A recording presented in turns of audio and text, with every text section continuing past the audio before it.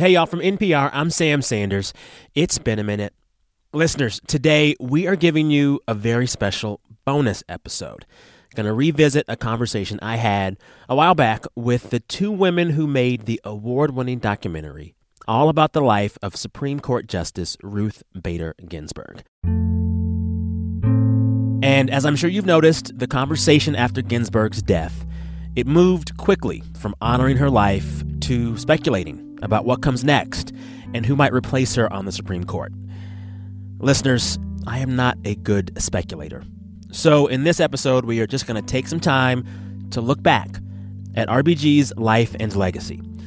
So I talked with documentary filmmakers Betsy West and Julie Cohen in 2018 about their film called Simply RBG. That movie covers a lot of ground, from Ruth Bader Ginsburg's days as one of the first female students at Harvard Law School to working on women's rights cases with the ACLU back in the 70s to arguing cases in front of the Supreme Court a whopping 6 times. Female citizens of Louisiana are denied equal protection by the total absence of their peers from the jury. I thought the new theory was that there's very little difference between men and women, so why wouldn't the men's jury be their peers? Well, I'm not aware of that new theory.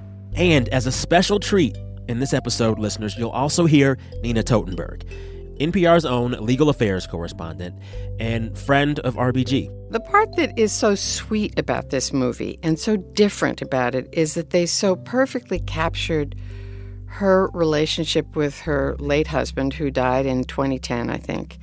And it's a love story. All right, without further ado, in honor of Ruth Bader Ginsburg and her work and her legacy, here's my chat from 2018 with Julie, Betsy, and Nina. Enjoy. Why this movie now? I mean, Ruth Bader Ginsburg has been in the public consciousness now for decades. Why now? And what made you want to do it now? Well, you know, Justice Ginsburg, starting in 2013, 2014, started to take on an enormous amount of internet fame.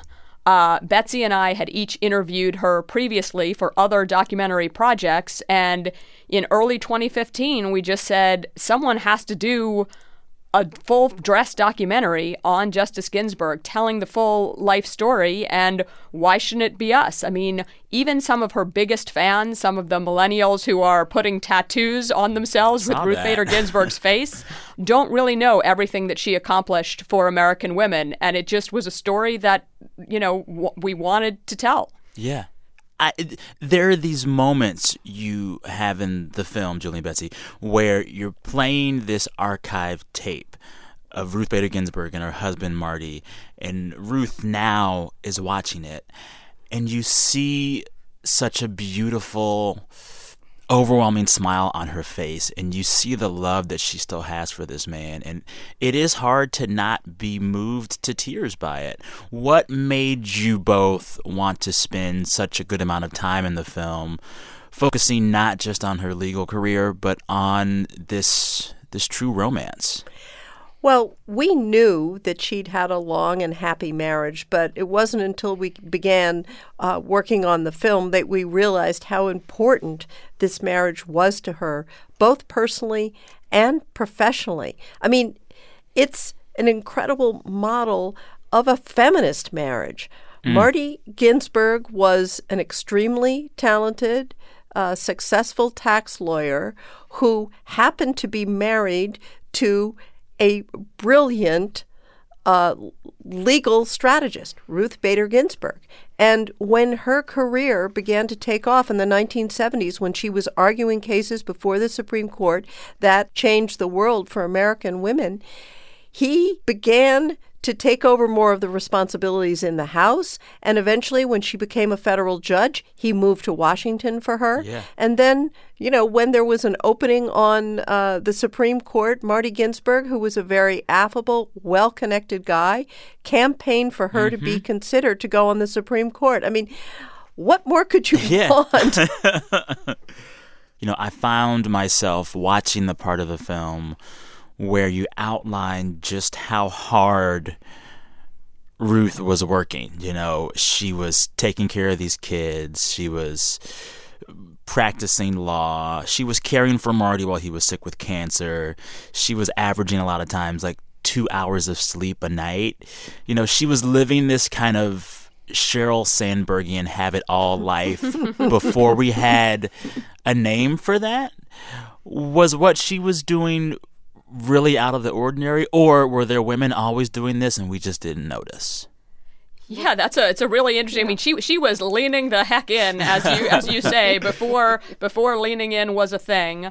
I'm not going to say that there weren't some other women doing extraordinary feats, but by any measure, Ruth Bader Ginsburg is an extraordinary woman. During that period in her life, you know, when she herself is in Harvard Law School on the law review, her husband, who's also in law school, has testicular cancer. She's helping care for him, and they've got a toddler. I mean, it's, you know, it sounds pretty superhuman. You know, looking back on it now, she just says she was doing what she had to do. Well, there's this moment where she's talking about basically having to like leave school to go care for her young child. And I feel like most people would say, yeah, it tired me the hell out. She said, no, being at home with my daughter helped ground me and make me better in school. I mean, absolutely. It's amazing. It was a break. Yeah, I don't know. For other people who've taken care of toddlers, it doesn't always seem like a break, but she saw it that way. Yeah, yeah. To know Ruth Bader Ginsburg is to understand that she really is a woman of unbelievable steel. I mean, her mother died the day before she was to graduate from high school, and her whole life has been working unbelievably hard. She always looks for a way to do something. So she'll say, well, no, taking care of a child just made me better able to study until 4 o'clock in the morning and then get up at 7 and et cetera, et cetera. So you get an idea of her determination and steeliness. I want to ask Nina, you know, there's a section of the film that talks about this really methodical, well-thought-out legal strategy that she exercised in the 70s to push for the equality of women. And it was a grand plan that moved step by step, case by case. Can you outline briefly what that strategy was and what Ruth was doing that was really kind of ahead of her time, perhaps? Well, as she said in the film, she sometimes felt a bit like a kindergarten teacher for the courts because they were almost all male. And on the Supreme Court, they were all male. There'd never been a woman on the court at that point. And she's trying to persuade them that discrimination based on gender is discrimination against women, even when it's done for a good purpose, to protect them. Like, you shouldn't work after a certain time of night. Well, that means a whole category of jobs is closed off to you. Mm-hmm. And so she often picked, not always, but often picked male plaintiffs. And the one that Julie and Betsy talk about in the movie is a case involving a widower whose wife died in childbirth, and he's left supporting a child, and he wants to take care of the child, and he doesn't qualify for survivor's benefits under the Social Security law. And his wife had paid into Social Security. She'd been a school teacher, and he wasn't eligible for the money. So Ginsburg takes this case. It goes all the way to the Supreme Court. And in the end, the court, for a variety of reasons, sides with the argument that she's making, that this is discrimination against the man based on his gender. It's discrimination against the woman because she's not getting the same benefits for her child and her husband after she dies, and that it's discrimination against the child because the child doesn't get the benefits that he would have or she would have gotten otherwise if the two parents weren't treated equally. Yeah.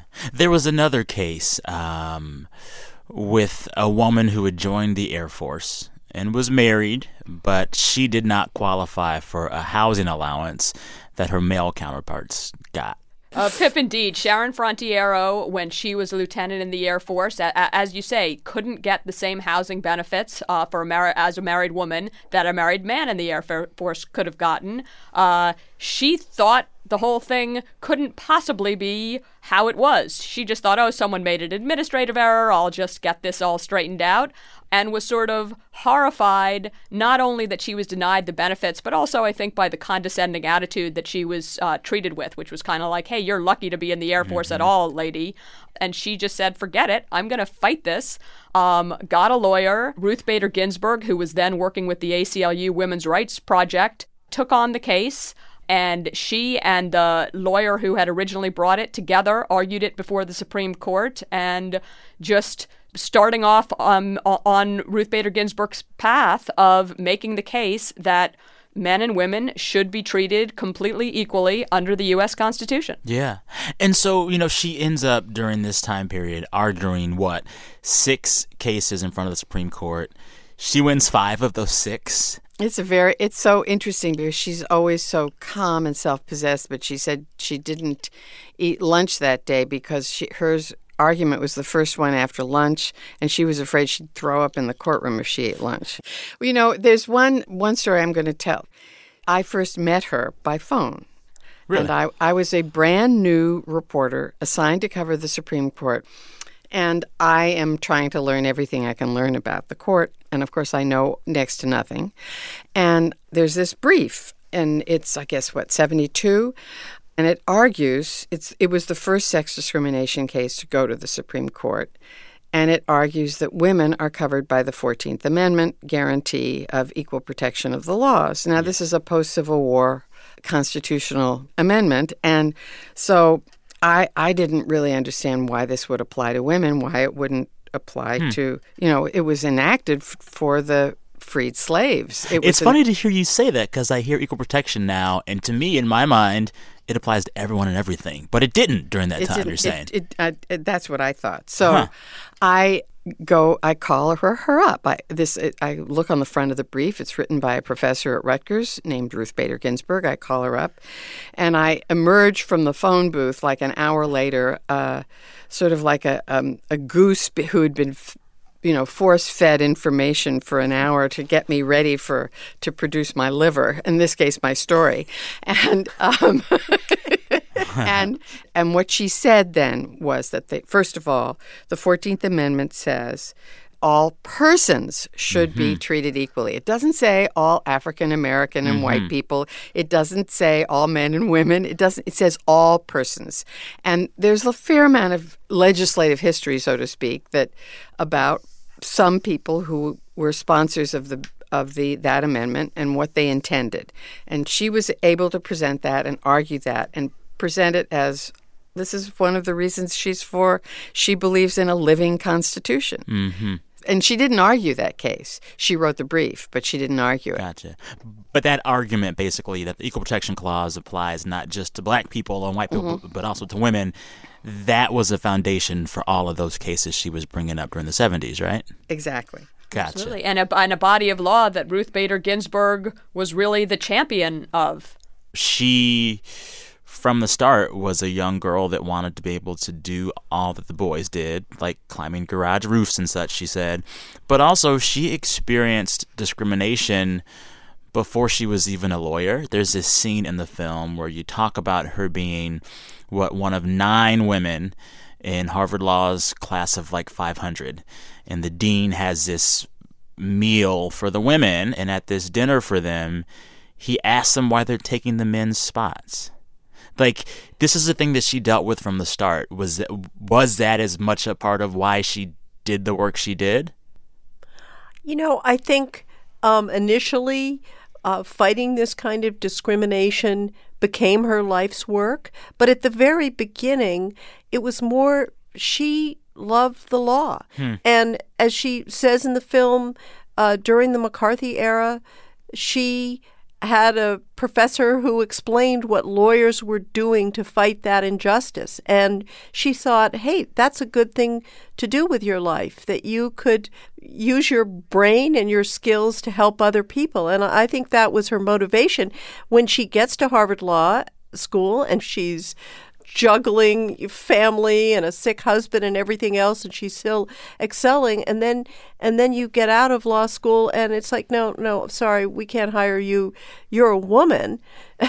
You know, that was the beginning, certainly, of the discrimination, but it was really the women's movement at the end of the 1960s where she credits her students with coming to her and saying, we want to know more about women in the law. Can you research this? And she does the research, which she says doesn't take her very long because there just aren't that many discrimination cases. And that's when she sets on this path that, you know, ultimately addresses some of the discrimination that she experienced and you know, helps everybody else too. Yeah. The other thing is the idea of law and rules really appealed to her. At one point in the movie, she says, you know, well, I don't march. I don't do that. Let me do the thing I can do.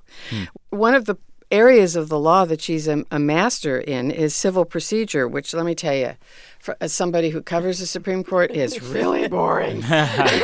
Gee, do you wonder why it's not in our film? Yeah, yeah, exactly right. And I should also say that, you know, the very first sex discrimination case that she handled, her husband actually brought to her attention because it was a tax case involving a guy who couldn't deduct the care of his aging mother under the tax code, but if he'd been a woman, he could have. And the two of them took that case together. He did it from the tax perspective, and she did it from the sex discrimination perspective. Yeah. You all touched on it in the film, but during the election season, in the run-up to November 2016, Ruth Bader Ginsburg made some uncharacteristically harsh comments about then candidate Donald Trump. This was back in July of 2016. She told the New York Times, quote, "He is a faker. He has no consistency about him. He says whatever comes into his head at the moment. He really has an ego. How has he gotten away with not turning over his tax returns? The press seems to be very gentle with him on that." She also said, quote, "I can't imagine what this place would be. I can't imagine what the country would be with Donald Trump as our president." She later had to apologize for those comments, and it was thought by many that she stepped out of bounds and as a Supreme Court justice should not have said those kind of things about someone that could be president. Nina, how out of line was it? I remember when it happened and I said, this feels weird. And it felt weird for her to do it. It was out of line, and it wasn't. And she did it more than once in the space of 3 days. I think she did it 3 times. Why'd she do it? I have no idea. It is inappropriate. After the first time she did it, it didn't seem to get much attention. But once it was on the front page of the New York Times, kaboom! And she knew she'd made a mistake, and she made an apology. But of course, that prompted Donald Trump, then I guess it was candidate Trump, to call her a loser, who's lost it, and all kinds of other things. But it was a mistake, and there's no way you can take back a mistake like that except to apologize. Does it tarnish her legacy? No, I don't think so. If she had kept it up, it would have, I think. Yeah. For Julie and Betsy, how much did she talk about that moment, and what did she say was her mental calculus going into it? Well, after she did apologize, she basically said, I think it would have been best if I said nothing. And so she wasn't really going to elaborate. We did ask her about the idea that somehow this disqualifies her from, sitting on cases involving the current administration.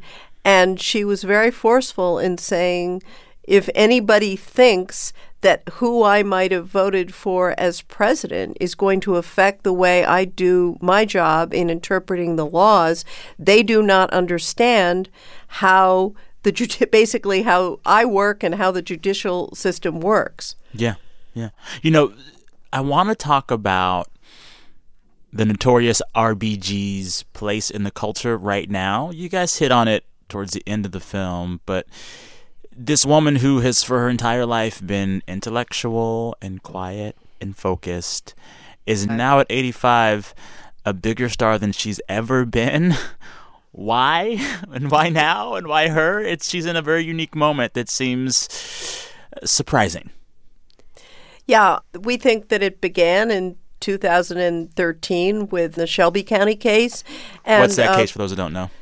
That case is where the Supreme Court majority ruled that certain oversight of voting in states which had a history of discrimination against African Americans could be loosened because our country has changed. And she wrote a stinging dissent in which she said, taking away these protections is like getting rid of your umbrella in a rainstorm just because you're not getting wet.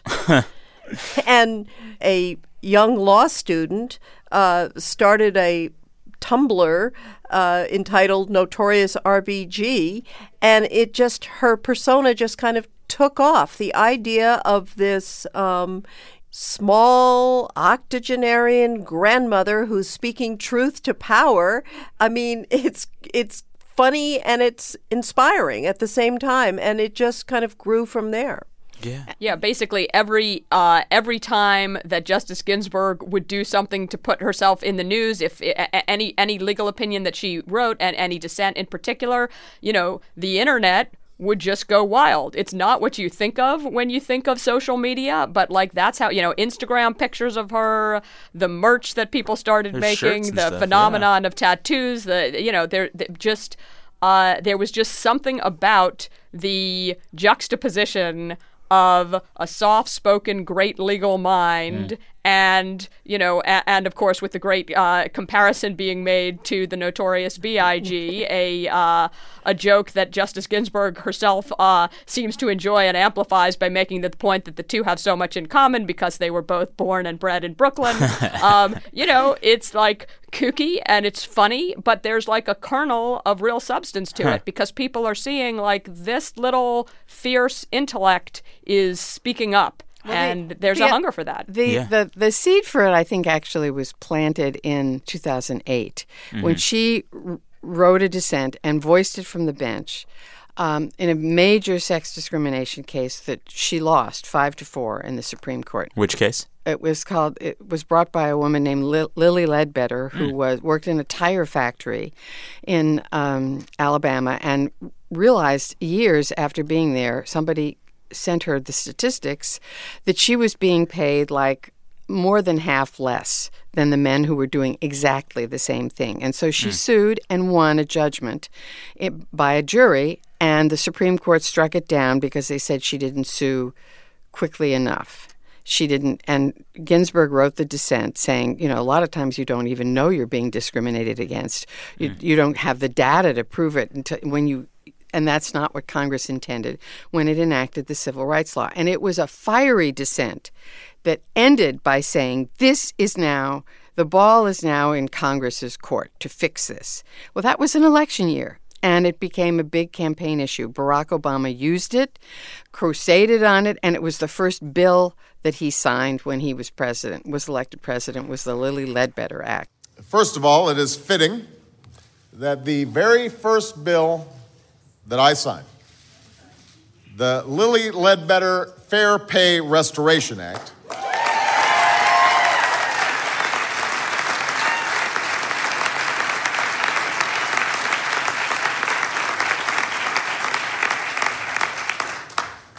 that it is upholding one of this nation's founding principles, that we are all created equal. And so I think in some ways that at that point she was the only woman on the court. Justice O'Connor had retired, and she for several years was the lone woman on the court and was dissenting more and more frequently, and especially on sex discrimination cases, but also on other cases. And I think that slow burn, so to speak, is why the internet slowly, but more and more got to explode. And then, of course, she was even a figure on Saturday Night Live, which she'd never really seen it. They showed it to her. All right, so for our audience, here's a clip of Kate McKinnon playing RBG on SNL. Quite funny. Let's listen. You have no plans to leave the Supreme Court. Colin, the bench is now my porch. I'm going to sit on it all day and scream, "No, get out of my yard!" But come on, realistically, how long do you think you can hold on? Oh, forever, Colin. I'm eating an apple a day to keep Ben Carson away. in the movie, you see her watching herself. It was the best scene, her watching Kate McKinnon play her on SNL. She seemed to enjoy it. She really seemed to be enjoying it. And the raunchier the dancing got, the harder she laughed. RBG gets down. I love it. So, y'all mentioned earlier that, there are some parts of this film that I think some people, it might be new to some people. Like, she's a big opera fan. She also was really, really good friends with Justice Scalia, who was probably just about as far to the other side of the legal spectrum as one could be. I knew that they were friends, and I watched the movie and saw their friendship, but I still was like, how did that work? I'm going to take that one first. Okay. Because I know her and I knew him almost as long as I knew her. Okay. And I really think that the best interview I ever did in my life was an interview of the two of them on stage just about a year before he died. And they were hilarious, but they fought about issues that they cared about, and their views of the Constitution. Scalia's, which was basically, it's dead. I mean, it's, we're stuck with what the framers meant at the time. And hers, that no, they meant it to be a constitution that would live, and its words would change somewhat with the times, so that their meaning would change with the times. And as she pointed out then, and often points out, the people who wrote the Constitution, they were white male property owners. They were not like most of us. They were not women. They were not people of color. And so it was a wonderful interview. And you could see, and by the way, they both loved civil procedure. So it's a great moment in the film, helping to illustrate what some think of as an unlikely friendship, but in fact makes total sense when you know Justice Ginsburg.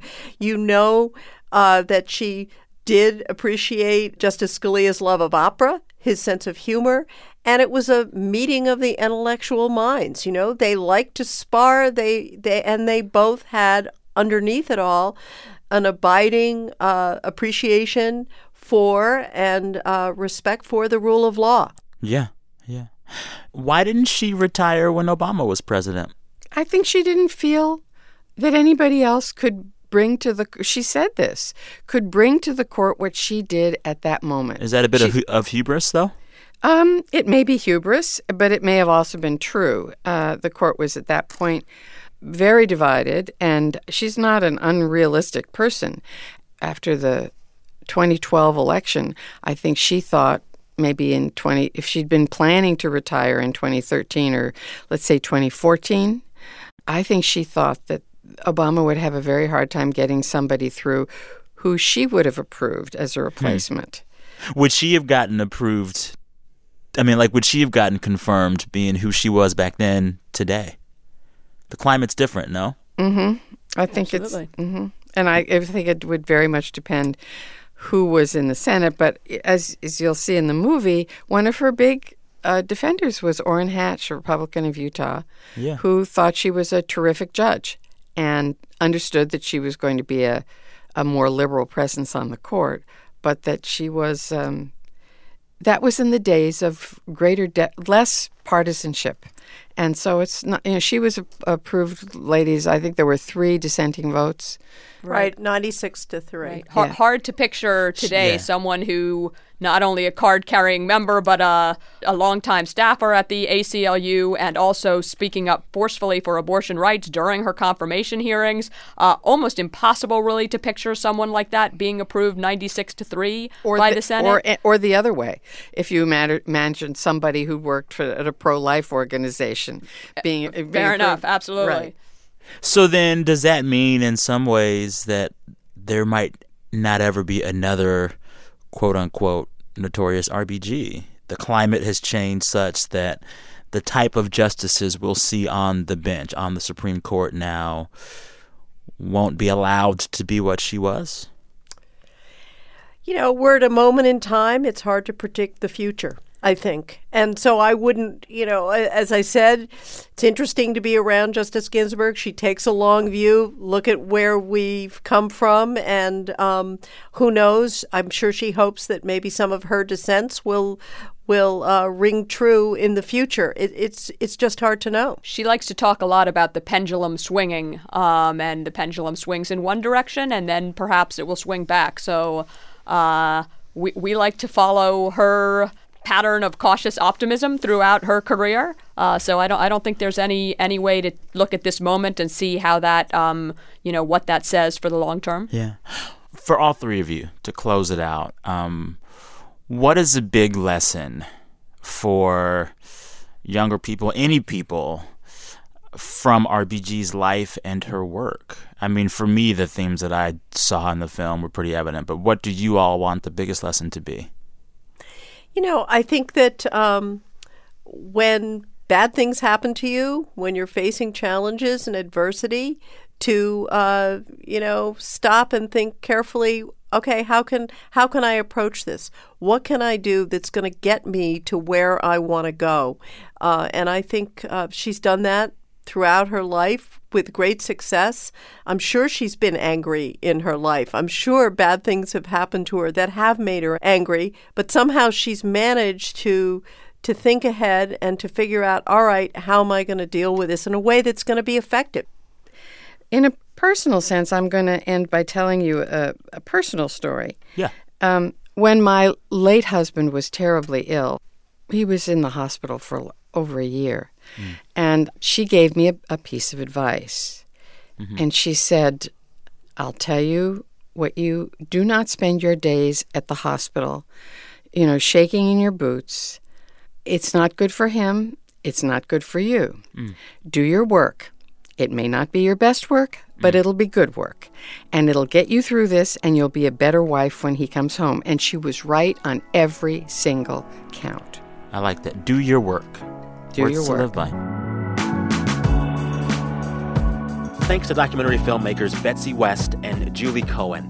They talked with me about their film RBG back in 2018. Also, big thanks to NPR Legal Affairs correspondent Nina Totenberg. Listeners, we're back in your feeds tomorrow. I'm Sam Sanders. Talk soon.